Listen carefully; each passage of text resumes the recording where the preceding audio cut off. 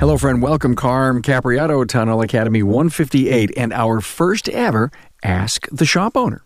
4 of your service professional colleagues are going to answer your questions. Here's your own private networking group.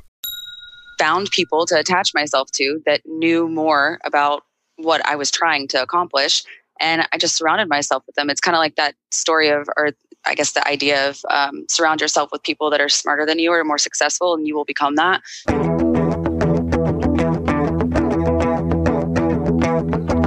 Welcome, automotive aftermarketers, to a Remarkable Results Radio Town Hall Academy.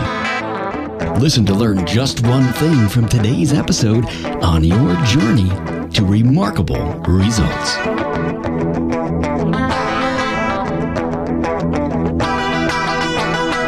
Hello, friend. Carm Capriato here, the Automotive Aftermarket Podcast guy. I sure hope you've subscribed to the Town Hall Academy, this show, on your favorite free listening app. If you have not, the place to go is the listen page on my website, remarkableresults.biz/listen. Now, all you got to do is, when you get to that page, is click the red button above the Town Hall Academy logo, and you'll get in touch with a few key apps that will give you Academy access of over 158 episodes. You'll then have the best single-subject audio workshops available in the aftermarket on your phone to listen to each and every week. So much to learn and so little time. Hey, are you thinking about your shop management system and wondering, when are you going to make a move? You can give your customers and staff the end-to-end digital experience that they deserve by upgrading your management system to Shopware. Get more profit in less time with Shopware. Now, find out how. Get a free live demonstration and review shop owner testimonials at shop-ware.com. Hey, get ready to be engaged in this open forum where anything goes. This panel is answering questions that have been sent in or provided over the Zoom webinar platform or off of Facebook. Now, keep in mind, we record this live academy and repurpose each Thursday for you. Now, I thank my panel for being on the spot in this audio workshop. My guests are Rachel Waka, City Auto Repair, Gainesville, Florida. Kate Jonassy from K-Tech in Sebastopol, California. She's a multi-shop owner. Donnie Hudson is here from Troy Auto Care in Troy, Michigan. Donnie's also a multi-shop owner. And Jeremy Winters is here, service manager at Weaver's Auto Center in Shawnee, Kansas. Find the talking points at remarkableresults.biz/A158. Questions that were brought up centered around business culture, labor rates, comebacks, electric vehicles, succession planning, training, and more. Getting fresh perspectives on these trending topics gives you a super foundation on how to build a better business. I'm so appreciative to the panel as they deliver their A-game with honest and transparent answers so that all in the aftermarket benefit from their perspectives. They were put on the spot, didn't know the questions. This was so good that I think we're going to do more of these type of academies in the future. Enjoy.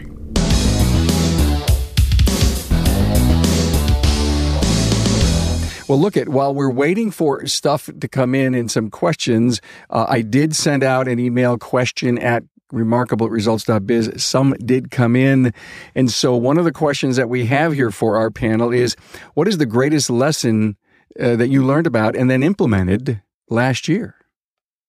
I implemented a lot these past couple of years. And the greatest lesson for me was how much the owner's psychology impacts the business and everything in it.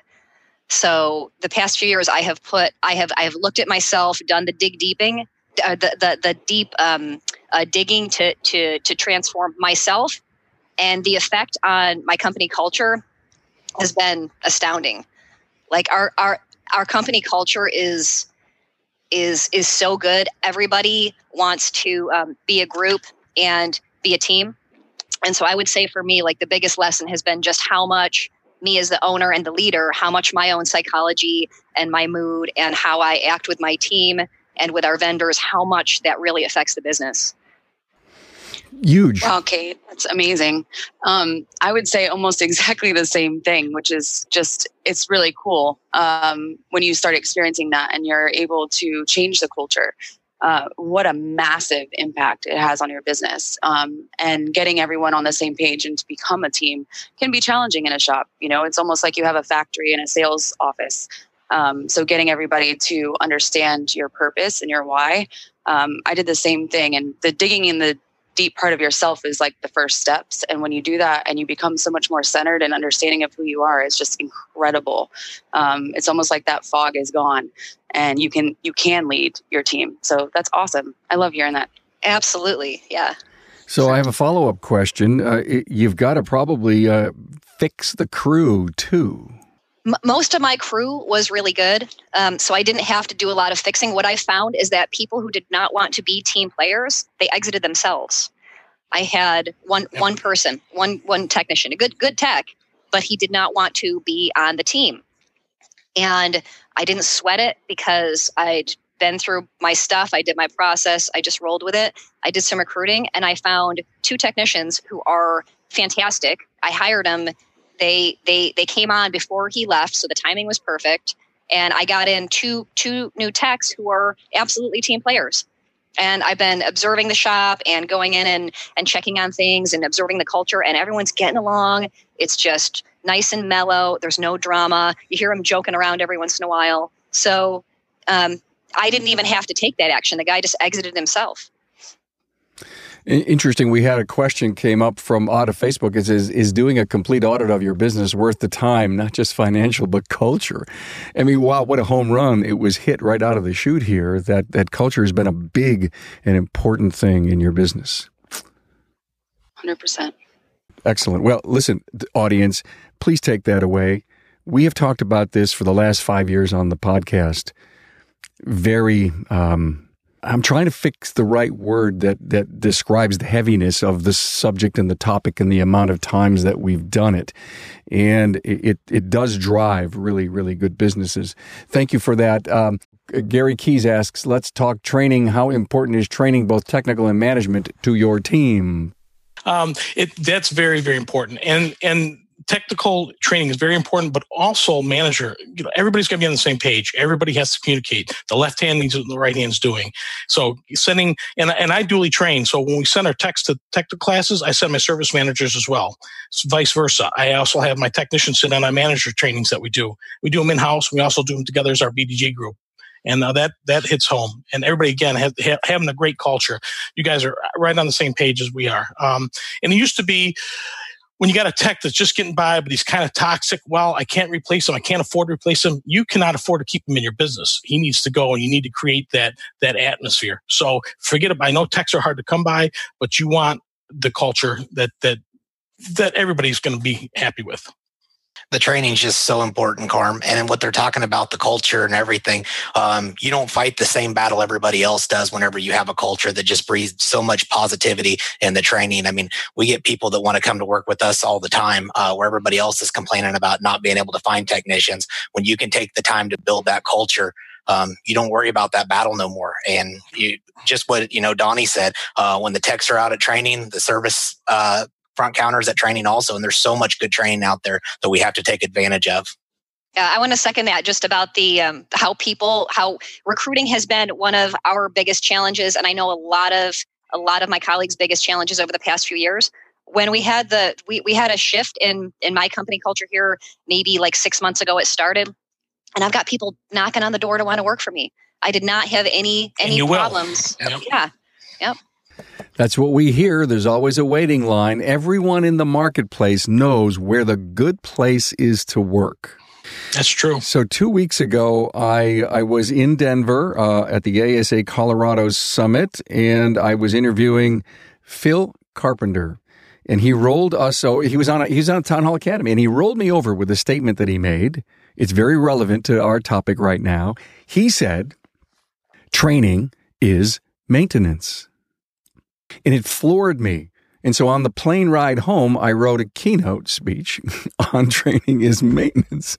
And it's not hard to be able to pull all the great bullet points together that would really impact why training is so important. Now, Kate, management training, Rachel, Jeremy, I know Donnie's going to it, but are you guys also at least doing 20, 30, 40 hours a year in that? Yeah, absolutely. Good.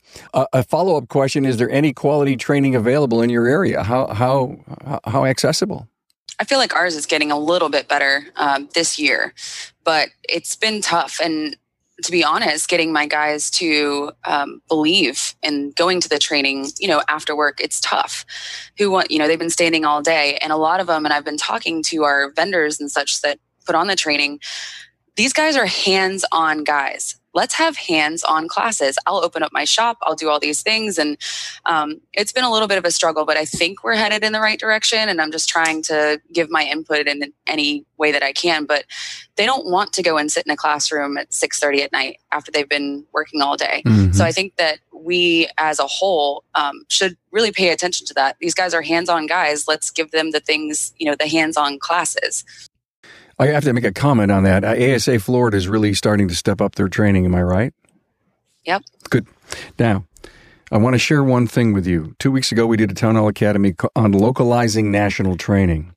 And it was a really good episode, but I want to share with you that there are some shop owners, Rachel, to your point about hands-on, that are deciding to hire a really good national trainer and bring in that really hot topic for a particular Saturday or a Sunday, a total hands-on, share it with the people in the marketplace up to 20, 30, 40, 50 miles away to send in the team to do hands-on training on a Saturday in whichever shop you are. And they all agree, hey, here's the amount we're paying. Here's all of our costs. We divide it by however many techs are there. Each shop pays their fair share of the number of techs that were there. And bam, you have a hands-on training. And you don't have to necessarily wait for a vendor to do this. Now, if a vendor wants to do this, great. But I think, to me, there's a pulse in the industry that says you got to control your own destiny here. Right. Agreed. Totally. Thank you. Yes, we have Daytona. That was a great event. That's from Gary Keys. Great. Glad to have you here. Another question. How do we get other shops to raise labor rates and join associations like ASA? And certified techs? That is a huge question. It was raise labor rates, join an association, and certified techs. For us, Carm, we, with our business development group through NAPA, we meet. Matter of fact, we have an owners only meeting coming up next Monday, and we poll all the shops around, and we find out what the labor rates are, and we adjust them accordingly. Because you've got guys are out there are $20, $30 cheaper, and you got shops that are out there $20, $30 more. Staying competitive is important, but more so, with the technology coming in, the money that we're spending on the technology and keeping the training up to date and keeping our staff up to date, it costs quite a bit of money. And that's a big issue. But getting more shops involved and getting other shops to buy into the program and understanding that, we need to be competitive, yes, but we also need to make money, and we got to have a profit. Yeah, and I'll chime in too.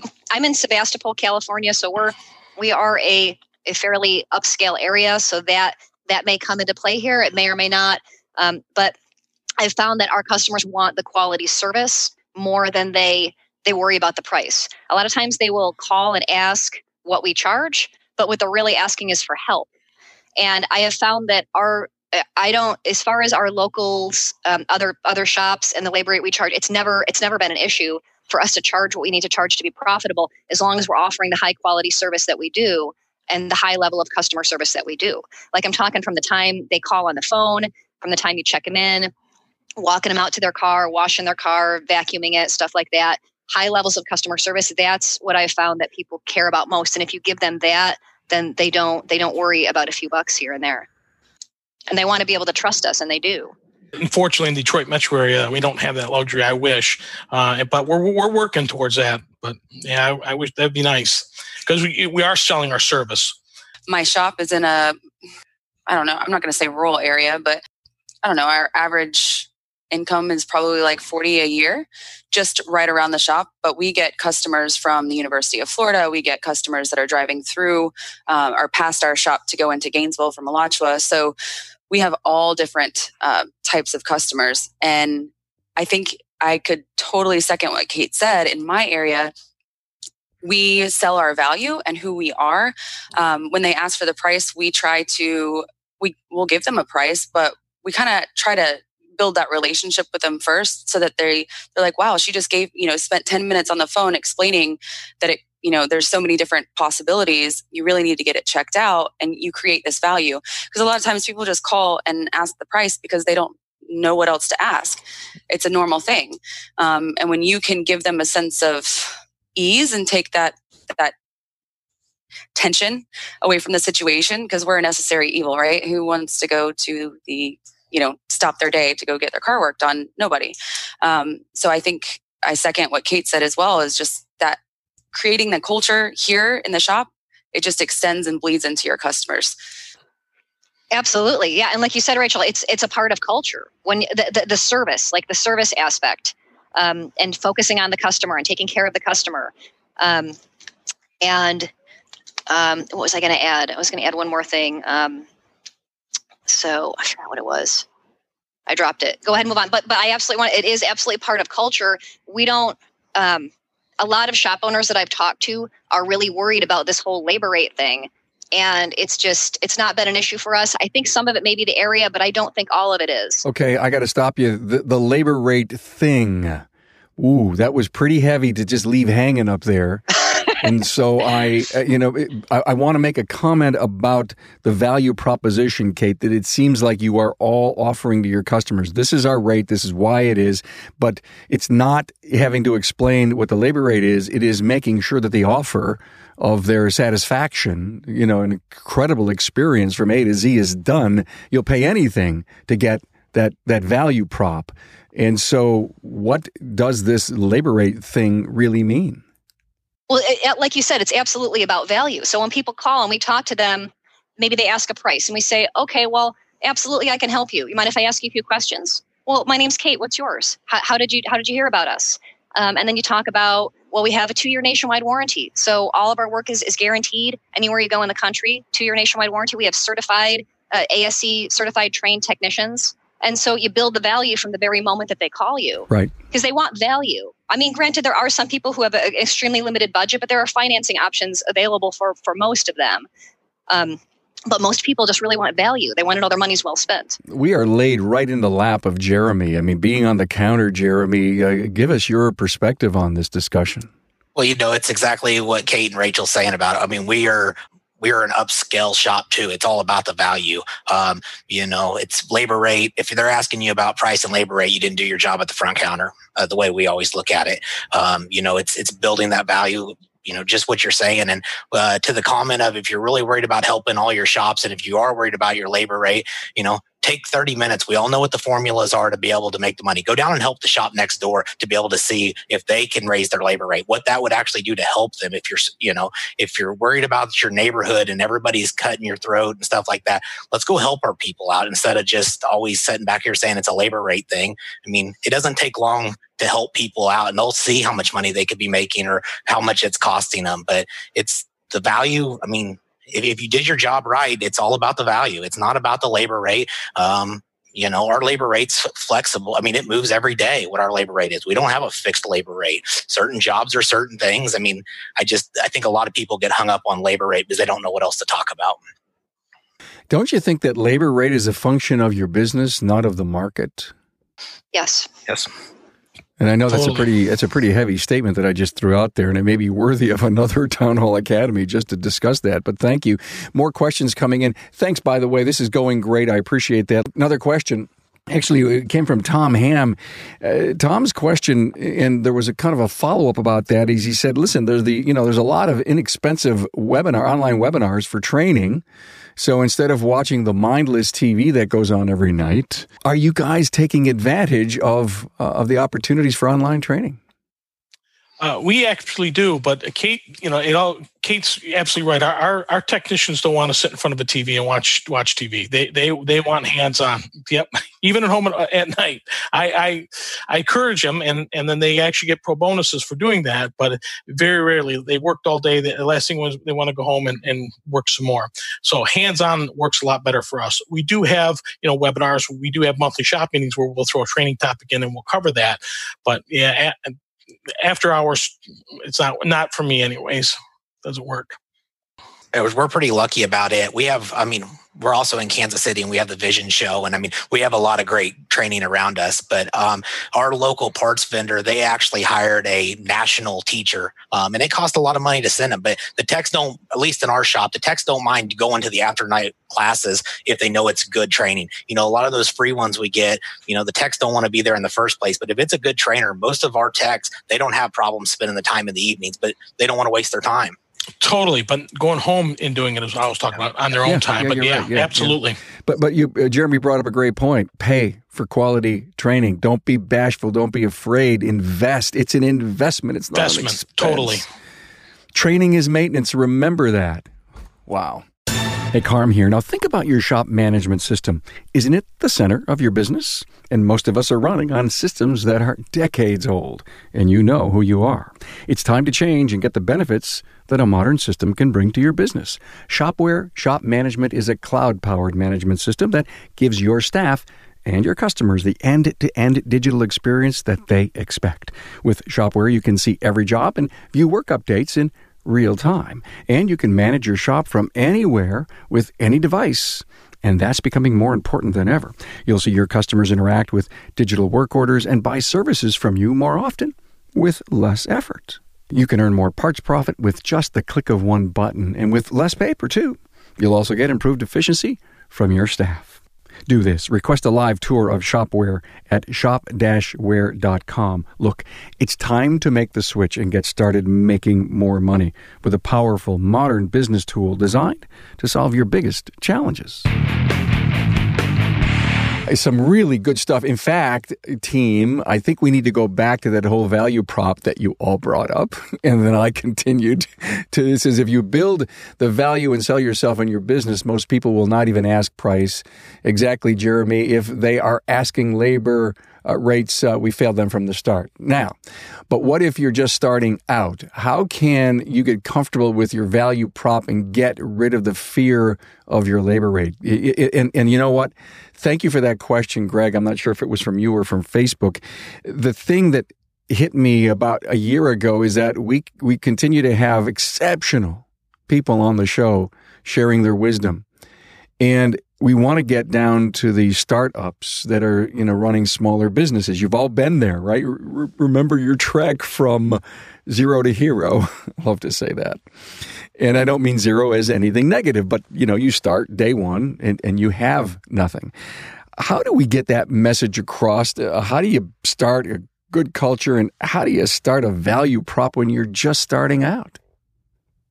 I mean, I think I didn't start the business. My dad started the business, right? And when I started in the business in 2010, it was very broken. I quickly figured out that because I knew nothing about cars, I knew nothing about running a business. I just found this passion for people, which is why I think my dad started the business, because he didn't ever work on cars. He's not a technician. I found this passion for people. So I also love people, and I can pretty much get along with anyone. So I found people to attach myself to that knew more about what I was trying to accomplish. And I just surrounded myself with them. It's kind of like that story or I guess the idea of surround yourself with people that are smarter than you or more successful, and you will become that. So I just surrounded myself with all different kinds of shop owners, and I just told them I knew nothing, and they just poured into me. So my point is, I think that if you're first starting out, don't be afraid to reach out to other people, because 90% of people want to help. So be humble and open to that, and don't let your ego get in the way, because that's what I see a lot. You're supposed to, it's all about competition, and you're supposed to be tough and everybody beat your chest, and it's just, I'm like, are y'all done? the ego thing, just let it go. Don't allow that to hinder your success. I second that. All of it. Thank you, team. Thank you. Wow. This is great. Anyone on Facebook that has a question, please type it in the chat. Greg Buckley's going to feed it to us here in the Zoom webinar chat room. Here's another question that came in over the internet this week. Any changes, team, in your technicians' pay plans in the last couple of years? Yeah. We had a big one on ours. We are hourly with a bonus, so we got completely off the flat rate program. So it's been about 2 years now, and it's worked really good. And we were able to pay, 6-figure technicians off of an hourly plan. And it's kind of like what Donnie was saying too. We tie in training. I mean, there's so many things you want done out of a technician you can tie into their pay. And but we did go from flat rate to hourly with bonuses. We instituted an IRA plan for all our technicians that we sponsored by the shop. We did that last year. So every technician they put for it, the company puts in for it, and it's a self-sustained IRA for them. I did something similar, the simple IRAs, so they can take it with them. Mm-hmm. My guys are still flat rate, but I put them on a tier. So if they get, for the week, they turn 0 to 40 hours, they get a dollar amount, and then 40 to 50, they get another dollar amount, 50 and above, they get another dollar amount. So it pushes them to have that drive to get the work out, get the work done. And so far it's done really, really well. One thing that we do, Carmen, I think I mentioned this to you before when we were at Napa, is I take all my techs to SEMA. We do it in 2 shifts because SEMA's a week long. We send half the techs the first week and then the other half the second week. I send them and their wives, and I give them some money. This is your trip, but you got to go to classes during the day. And that works out very well. That's another bonus that we just started doing a couple of years ago. That works out very well. Donnie was on a Town Hall Academy back in Atlanta that we were there, and it was on employee loyalty. And boy, and all of the great ideas that the 3 shop owners that were on with us were talking about. It was really a great show. We broadcast that live from Napa HQ. You're right, Donnie. Great. Yesterday, the Town Hall Academy, the podcast from the previous Friday, every Friday, then next Thursday becomes a podcast.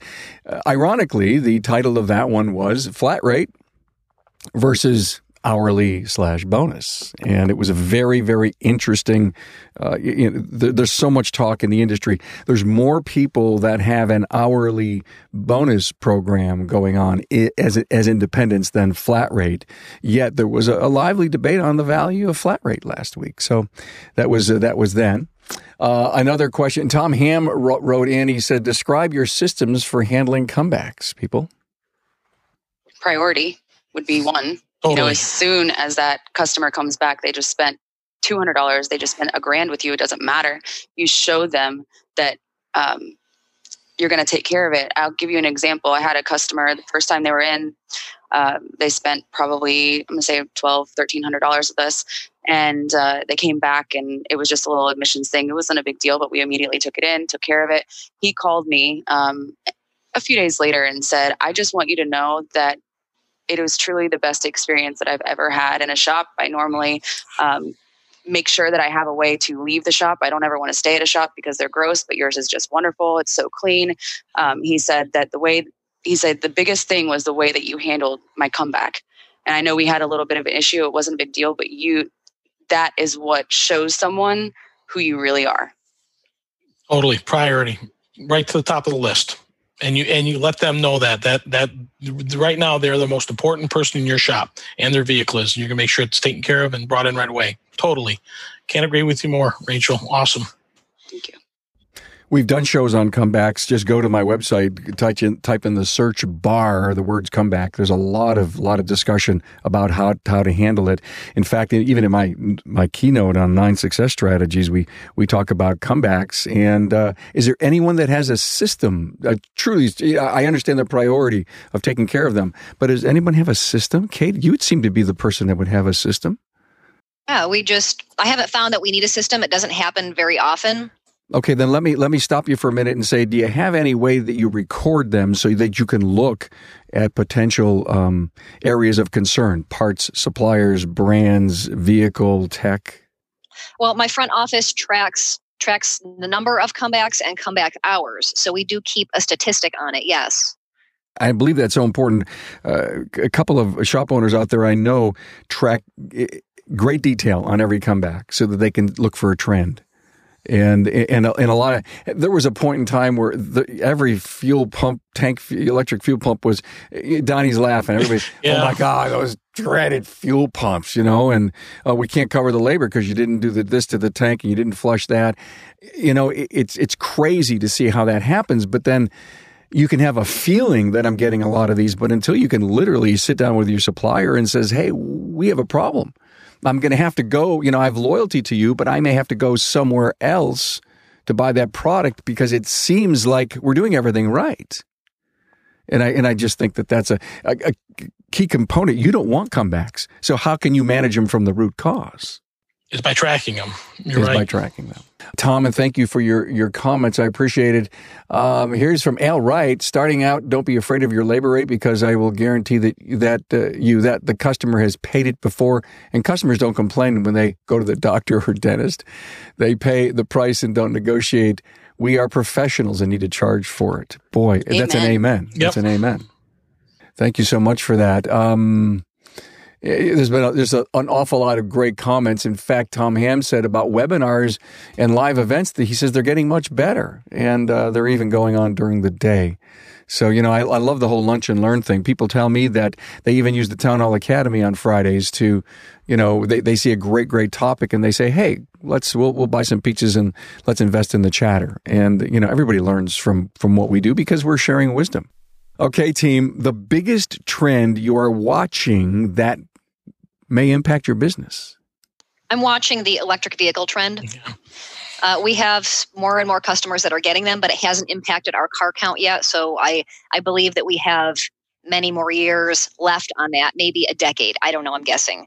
But that would be the one trend that I'm watching. I'm confident that whatever happens, we'll be able to adapt to it as long as I'm adaptable and I help my crew adapt. But that's the one trend I'm watching. I would agree with Kate on that. It's the same thing, especially since we have a collision side on there. So we get to see a lot of brand new vehicles come in and electric vehicles that are coming in. I mean, it's big SUVs. It's not just the Prius. I mean, there's a lot of electric vehicles coming through. So we actually are a tech. He's doing a lot of training on trying to get ready for it. It hasn't affected us yet, but it is coming. I do believe EVs are like less than 2%, right under 2% of the car park. I do know that there was a great confidence in internal combustion engines still and yet. But Kate, I think you're right to be concerned about that because look I don't know if you agree or disagree with me, but it seems to me that every 10 years we have to change our business model. Maybe there was a point in time in the early days that thing was, as boring as all get out for maybe 30 years. But now tech is forcing us to rethink things. Agree? Totally. So anyone here heavy in hybrid repair? Kate, you got to be. We see quite a few. Okay. I have my technicians are I have not all my techs, but at least one tech at each shop is trained in hybrids. And has their hybrid certification. I have the gloves. I have the tools. Are you marketing hybrid? I am currently not marketing hybrid. I could. We're so busy right now that I don't need to. But if I want to expand, I could absolutely market hybrid. I'm jealous. Donnie, you doing hybrids out there in Detroit? Yeah, not too many. It has not been a big impact on our business yet. I do have one tech at the new shop that we opened up that is hybrid certified. He's the only one I have, but very, very little. We're seeing a lot on the roadside, but not coming into the shop. Thank you for that. The impact of a business coach, if you've ever had one or currently have one on your business. I'm all about it. I'll tell you, there was a lot of things that have happened over this past year with, fixing the culture, but then I ended up having to fire the cancer of the company, which was the manager. And then 2 other employees followed him within a month and a half. And it put me back on the front counter by myself. And it was super challenging, and it made me stop all the things that I had gotten to a point where I was working on it rather than in it so much. And I kind of had to completely go back. And I hadn't gone to a group meeting in almost a year. And I just recently went, and I'm like, I felt like a new person when I got back. Just gives me that spark and kind of, it allows you, if nothing else, it allows you to collaborate with other people that are in the same situations that you are. And it also allows you to take a moment outside of your business and look at it in a totally different light. And if you don't surround yourself, again, with successful people or people that are understanding what you're going through, when you get to the top and you're the top dog at the shop and no one else has to hold you accountable, it can get lonely. You have to have other shop owners, people that understand you. My husband's not in the industry. He doesn't understand everything that I talk about. There's so many challenges that we face. And I think that it's really important to surround yourself with other people that understand what you're going through. Yeah, absolutely. I started my first company over 10 years ago, and I have a technical background, so I was a tech before I started. Basically, I was a technician just branching out on my own. I didn't know how to run a business. After about 9 months or a year, I got connected with a consulting company. They were Management Success, now they're Drive. And I've been with them for most of my time as a shop owner. And I've had a consultant there. They've taught me their systems. I implemented them with massive success. And then these past several years, I have joined the top 20 group that is part of that culture. And so twice a year, we do shop visitations where we'll go to each other's shops all as a group. So I just had 36 shop owners at my shop a couple weekends ago. And we made it a fun thing, like a fun bonding thing to get to know each other and be with each other, not just in a shop owner sense, but also like in a human sense. And then also we dug into my shop. I had my staff there and we talked about what we do. We talked about how our systems, they ask questions and kind of really dig in. And it's a learning experience on both sides because those shop owners get to see what we're doing and they get ideas from us and I get ideas from them. So it's been so beneficial. You cannot do it alone. Do not try to do it alone. There's just so many good people out there that you can connect with to help us be the best that we can be. It's so refreshing to hear that. I hear it all the time from the top 20% in our industry. And I don't mean to put down the other 80 or below that. But the point is it's working. Coaching is working. Mentoring is working. 20 groups are working. Shop tours are working. And it's changing who we are. There's enough business for everything. If anyone gets my email, my insider email, and I send out maybe 3 or 4 a week, today's Monday. Please read Monday.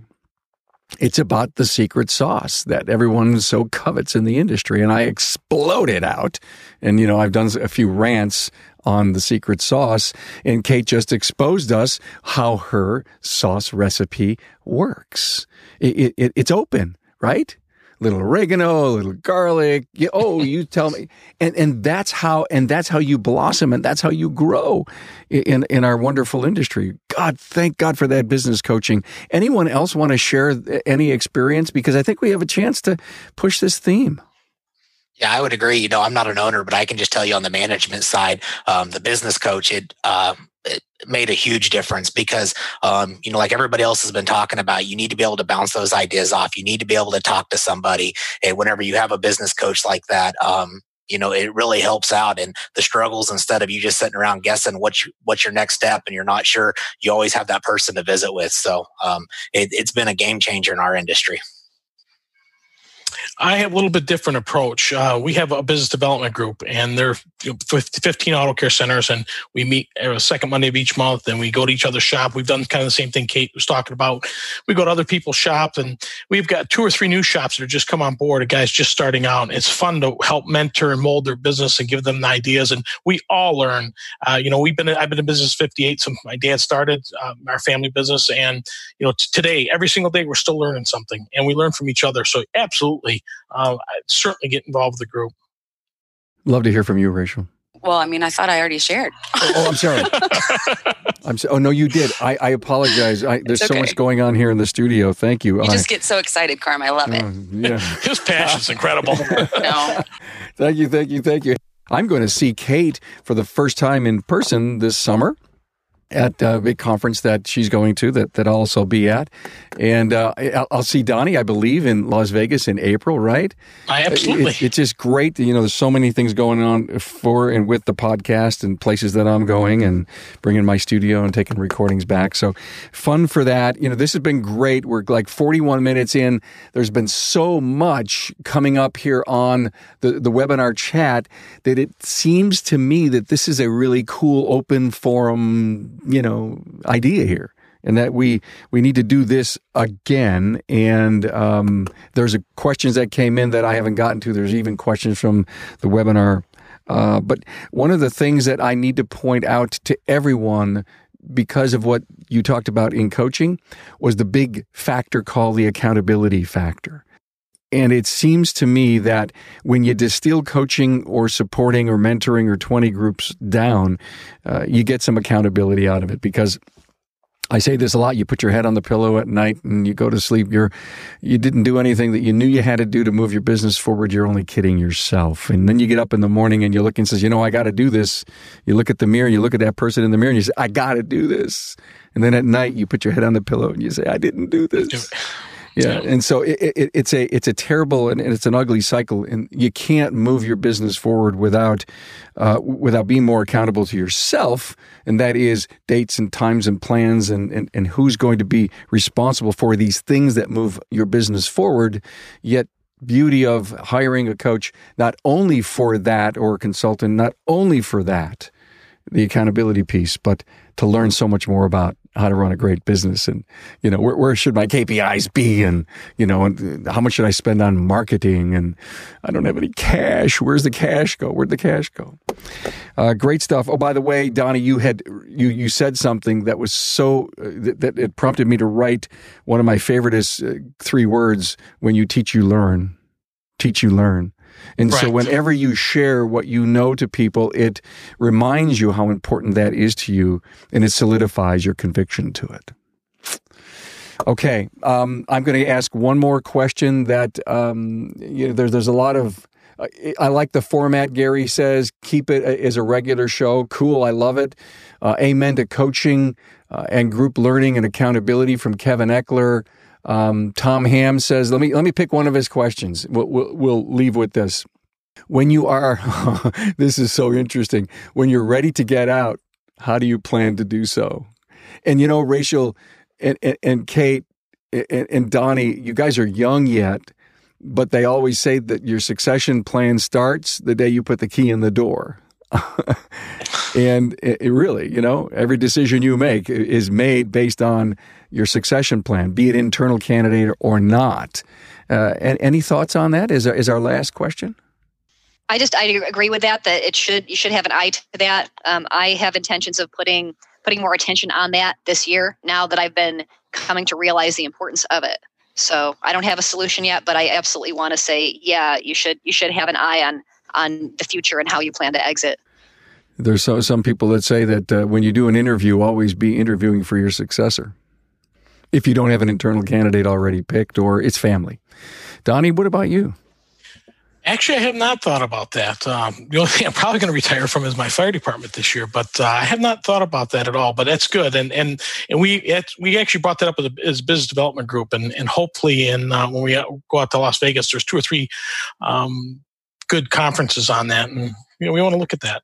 I got 2 younger boys, so I'm hoping they follow in Dad's footsteps. Okay. They are now, but we'll see. Well, then here's the thing in family businesses: the boys are going to take over the business. I just know it. You never told them. You never told them you had dreams or aspirations for them. And then they go off in their own directions and you sit by and you say, what happened? Well, you never really talked to him. Maybe one of the boys has that hands-on thing and he's in the shop and the other one's got the brains and he's in the shop because your business. I think family succession is there. I just don't think it's handled right. I think you're absolutely true. Yeah. Because my dad didn't certainly talk to us about staying in the shop, and that's kind of went off my own way, and then I kind of found myself again back in the shop, and I absolutely love it. So my boys now are. Donnie, I know what he said to you. He said, "Listen, I'm going to pay you $10 an hour, and someday, Donnie, all of this will be yours." Yeah. Not so much, but and I'm trying. I don't want to push my boys. They both work. One is exactly, Carm. One is on the road. The other one is in the shop. So we'll see. But it needs to be thought of because it's absolutely relevant. A 10 or a 15-year plan while you're still young and you can get out and do things. Listen, we have a ton of episodes on the podcast on succession planning. I have to say that there's 40 or 50 that would hit it. And I don't think we could pay more attention to it no matter how young we are in our business, because you never know where the opportunity comes up and someone walks in, Kate knocks on your door and says, I'm looking for 2 places in this beautiful northern part of, where all the big trees are in California. And you say,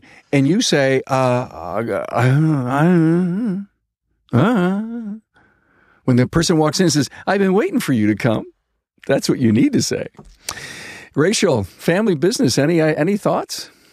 Lots of thoughts actually running through my head. I remember, coming into this business, and it wasn't a plan for me to take over the business. And it just kind of happened because I realized that I was so much like my father. And I tell people all the time, I'm a very passionate person. And so over the years, employees that I've hired, they're like, oh, I just want to be just like you. And I'm like, well, this is my passion.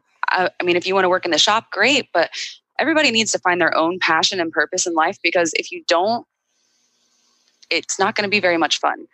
And the hard times when, it really hits the fan, if you don't have the passion and the true love and desire for what you're doing, it's going to be really hard.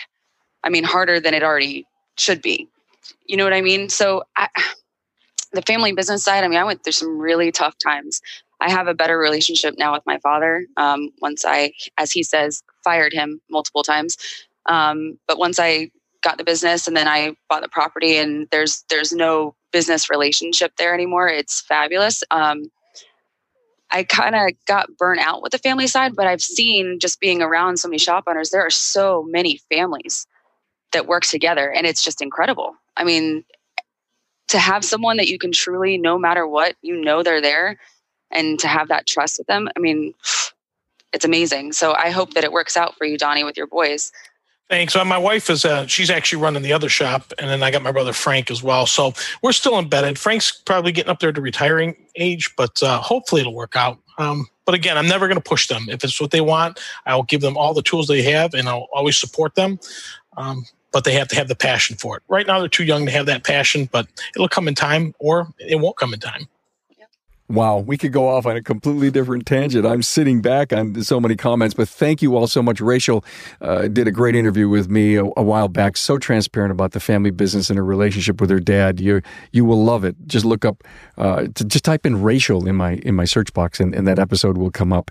And thank you all for that. Jeremy Winters, appreciate you being here. Jeremy from Weaver's Auto Center, pitch hitting for Tony Adams. From Shawnee, Kansas, Donnie Hudson's here, Troy Auto Care in Troy, Michigan, Kate Jonassy from K-Tech, Sebastopol, California, and Rachel Walker from City Auto Repair, Gainesville, Florida. Thank you so much for our inaugural Ask the Shop Owner. Have a great weekend. Thanks, Carl. Thanks, guys. It was fun. Bye. Thank you. Thanks for being on board to listen and learn from the premier automotive aftermarket podcast. Until next time,